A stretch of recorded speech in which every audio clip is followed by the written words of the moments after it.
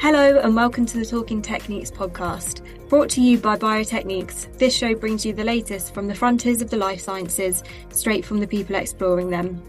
I'm your host, Biotechniques digital editor Annie Colson, and in this episode we'll be discussing the use of nanopore sequencing in wastewater-based infectious disease surveillance. We'll look at what genomic epidemiology can bring to the One Health approach. Understanding this unifying concept now of One Health, and that's this recognition that humans and animals, be them domestic or wild, and plants and everything in the wider environment are all interconnected, and the health of one can impact the health of them all. The insights that wastewater can provide. It's an unbiased look. When you look at wastewater and you look for what's there, you're getting a pooled sample of the entire community, and you're looking at that unbiasedly, and you're looking at that independent of healthcare seeking behaviour or testing access. And how nanopore technology helps with wastewater surveillance. It's the real-time aspect of nanopore that's incredibly useful as well for scenarios where you have to report data in a timely fashion. So you can usually put on a sequencing run. You don't necessarily need that run to go on for days at a time. And within a short window of that run starting, you already have data being generated that you can start to analyse. My guest today is Andrew Lee, a Senior Research Fellow at Queen's University Belfast. Andrew, it's great to have you on the show. Hello, and thanks very much for having me. To start us off, could you please tell us a little bit about what you do and the focus of your research? So I'm involved with Queen's University Belfast wastewater-based epidemiology group, and our group kind of coalesced out of all of the early days of the pandemic, looking just like the rest of the world for means to get a head start on the sort of prevalence of SARS-2 within our local community. So we started off from humble beginnings, and as the project grew and grew, we reached a point where we were surveilling on average about 65% Northern Ireland's population multiple times a week, 4 times a week, across about 34 wastewater treatment works. So Northern Ireland is a reasonably small place, and most of the population is concentrated over certain urban areas, but we were covering quite a good portion of that from just 34 wastewater treatment works. And during the course of that project, much like the rest of the global wastewater testing outfits, we weren't just interested, obviously, in SARS-2 and helping our local public health authorities get a handle on it. We were also interested in what else wastewater could tell us. And so during the time of the project and up to now and onwards, we're still testing for other different viral pathogens, respiratory pathogens such as RSV, influenza A, influenza B. And then we're also interested in monitoring of antimicrobial resistance and the like. And obviously every day brings something new. And so we're always looking for additional targets to add to our surveillance and see if we can actually use wastewater as a means to detect that and give the public health authority further information as to how to best combat or track whatever infectious disease is prevalent at that time of the year. So what can genomic epidemiology bring to the One Health approach, and why is it important for public health measures? So genomic surveillance approaches can complement established epidemiological methods. I suppose that's the take-home message. In the area of molecular biology, it's a powerful tool now to help augment and add extra data for public health authorities to get a handle on whatever infectious disease that they're interested in at that point in time. It can provide rapid and reliable additional information on the incidence and spread of said infectious disease. And it can give information about whether or not that infectious disease is that being transmitted person to person, or is that coming out of maybe potential animal reservoirs. And not only that, but depending on the disease, it can even give a bit of information on what drug resistance may be floating around or associated with the disease that's currently being monitored. And understanding this unifying concept now of One Health, and that's this recognition that humans and animals, be them domestic or wild, and plants and everything in the wider environment are all interconnected, and the health of one can impact the health of them all. With that context in mind, the integration of genomic epidemiology alongside all the routine methods that have been established for decades, is a strong aspect to add and can help really promote surveillance programs, be they clinical or agriculture, and help with routine, pathogen monitoring or help track emerging threats, which is obviously very important in light of what pandemic we're all going through. So simple pandemic preparedness is one key aspect of genomic surveillance and how that can help epidemiology going forwards. And why look at wastewater? What insights can wastewater-based epidemiology provide? So wastewater is something that we all just get used to being there. It's something we just flush away and we forget about. But wastewater is, as I say, something that has been used to track or get a handle on biological or chemical indicators of human health for a very long time. It's been used to monitor polio and still is used in that capacity. And what it effectively represents is a pooled sample from the entire community.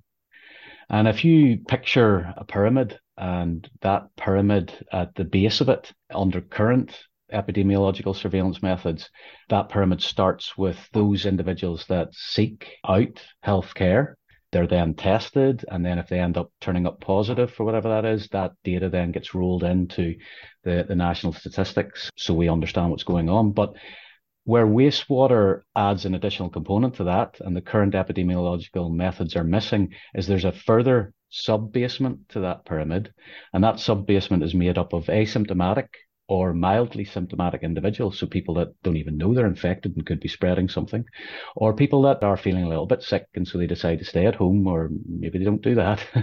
And so it's an unbiased look.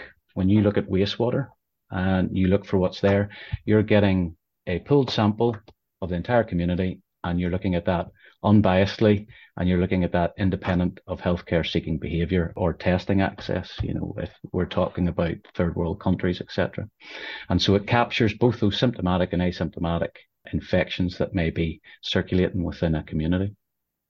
And going into the specifics a bit more, how do you incorporate nanopore sequencing into your work, and what features of nanopore sequencing made you choose it? So nanopore sequencing or long read sequencing is something that is becoming a lot more accessible to small to medium sized labs. We're very lucky here to have access to a number of sequencing technologies, but we've found the accessibility and ease of use of nanopore based technologies to be a prime reason why we use it for a variety of things here in the lab. So we use it when we don't need a lot of high throughput. So short read sequencing is that workhorse of labs. But to really make that economical, to make that work for you, you usually have to batch samples and maybe process larger amounts. So there's a delay towards when you start that library prep and end up eventually getting your data. And so with the likes of nanopore, we can run small sample numbers. And that's been very critical for a variety of points during our work. One of those being when we want to sense check any new assay that we either develop in-house or we adopt. We want to make sure that what we're actually detecting from the wastewater are our amplicons of interest, and they're not maybe non-specific amplifications. So in the past, you would have done old school Sanger sequencing. With some of the new workflows that nanopore offer, you can just do that quite simply there in-house. And then for the influenza A work that we have done, we picked nanopore as head and shoulders above the others because of that accessibility, because we were looking at a few targeted sites, key sites, and we didn't have the time either to wait until we had a reasonable number of samples, because the whole point of wastewater-based epidemiology is to give a sort of early warning system. So there's no point waiting until that point where you should have warned about something starting to appear has passed. And it's the real-time aspect of nanopore that's incredibly useful as well for scenarios where you have to report data in a timely fashion. So you can usually put on a sequencing run. You don't necessarily need that run to go on for days at a time. And within a short window of that run starting, you already have data being generated that you can start to analyze. And so we've found that very useful in our labs for the influenza A workflow, for example, because we can go from raw wastewater to confirming it's positive for influenza A to generating amplicons and if that's successful, sequencing them all within the course of 48 hours. And that's why the technology is very, very useful. And then furthermore, the long read aspect of it, because of the way that the influenza A genome is constructed, it's segmented, and each segment is of different lengths. It makes no sense to generate amplicons that are full length for those segments and then further fragment them down again to maybe take a short read sequencing approach, because then you might be introducing things like amplification bias and so on and so forth. And how did you develop your experimental workflow, and what has been your experience of using nanopore technology? So our experimental workflow is at each key stage of it. If we're talking from the moment that we have purified nucleic acid from the wastewater, we have adopted already tried and tested and published means. So we've adopted a host agnostic approach where we use a pan influenza A qPCR assay to first of all monitor the wastewater. And this is exactly the same as what our colleagues here in the agri side of things in Northern Ireland do as well. So we're using similar assays, and that feeds back into the whole One Health approach that the clinics, the environment, etc., and the agriculture side of things, if we're all using the same approach, it makes standing over that data a lot stronger, where we're not all using various different assays and different approaches for sequencing. And so we then adopted the very well-known and tried and tested means of amplifying influenza A genome using just a single primer pairing that makes use of the conserved viral 3 and 5 prime termini, where you can generate from using just a single primer pairing and a single PCR reaction, hopefully all 8 segments. So amplicons representing all 8 segments. And so what we can very quickly do is then check that we've done that. We've got them all right, proper, and head on with our library prep and get that done very, very quickly. And so our experience of using nanopore technology for this purpose has been very positive. It's been a great addition to what we can do here. What were the key findings from your influenza A surveillance project? The key finding from our influenza A surveillance project here in Belfast was using our methods that we were the first to show that not only could we effectively get whole genome sequencing of influenza A from wastewater, but in addition to that, because we were generating much more genomic data, we were able to show also that within our wastewater streams here in Northern Ireland, we were picking up avian influenza. So we're the first group, as far as I'm aware, to not only show that it's not just human influenza that is present within the waste stream, but also avian, and that we also were able to do whole genome sequencing or meta whole genome sequencing from the wastewater, where up to now it's been more targeted sequencing approaches where groups prior to ours have shown that you can amplify out and sequence the likes of the antigenically important hemagglutinin or neuraminidase segments, which are obviously the way of classically typing influenza A. And so that was a big surprise that we were able to do that. It was also a big surprise we weren't just seeing human influenza A in the wastewater. And so we feel that our work can show that through monitoring of the wastewater, or potentially through monitoring of other environmental samples, that whole surveillance approach of monitoring the environment could have a central place in One Health approaches to control the spread of zoonosis. And we feel that's a significant development, because it's well documented that influenza A reservoirs, the major reservoirs of them, are actually avian in nature, especially waterfowl and the like. And it's been known for decades that wastewater treatment works are a rich and fertile urban habitat for waterfowl. And so it should be no surprise that we're potentially able to pick up within the waste that is entering these wastewater treatment works and are also heavily populated by migratory bird species or what have you, that we can pick up avian as well. And so this is quite neat that through monitoring of a single sample, we could potentially look at animal reservoirs, avian reservoirs of influenza A, and have that add additional information to the various relevant public health authorities about what's just prevalent within the wild bird populations. Mm. And you've spoken about this a bit already, but how will information like this aid influenza A surveillance? Yeah, well, I suppose it's just repeating the whole basis of wastewater-based epidemiology, or if we want to broaden that out to environmental surveillance, so whether we decide, we want to look at freshwater habitats, saltwater habitats, look at the soil and that's within fields or wherever you can imagine. The whole point of this surveillance is to act as an early warning system. So it is to act as a sort of sentinel surveillance system where you could concentrate on key areas and you could concentrate on them with some degree of reasonable frequency, but not where you're having to do a huge amount of samples. And so you could keep that pressure up, that surveillance pressure up consistently throughout the year. And then you're producing information that just wasn't there previously in a very cheap way. And so should the unforeseen happen, or should we unfortunately have another pandemic start to rise, we'll get an early warning on that, something we never had for SARS-2.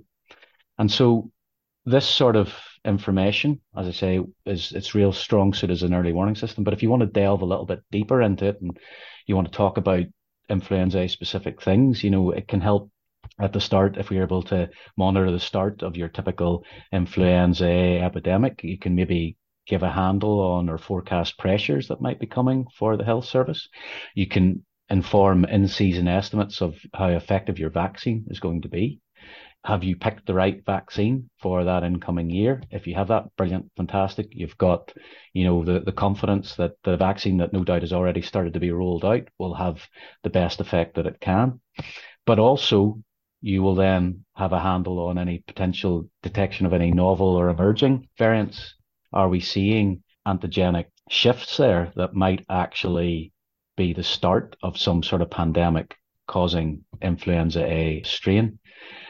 And also, it could just be useful from a simple public health messaging angle.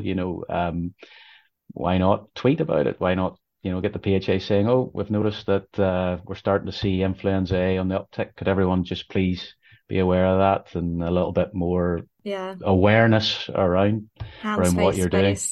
Yeah. Exactly. All of that. And then where it might also be useful is understanding exactly how the influenza A strain for that incoming winter season, how does that actually arise? Where are these reservoirs? Is it something as simple as what's in the southern hemisphere ends up hitting us?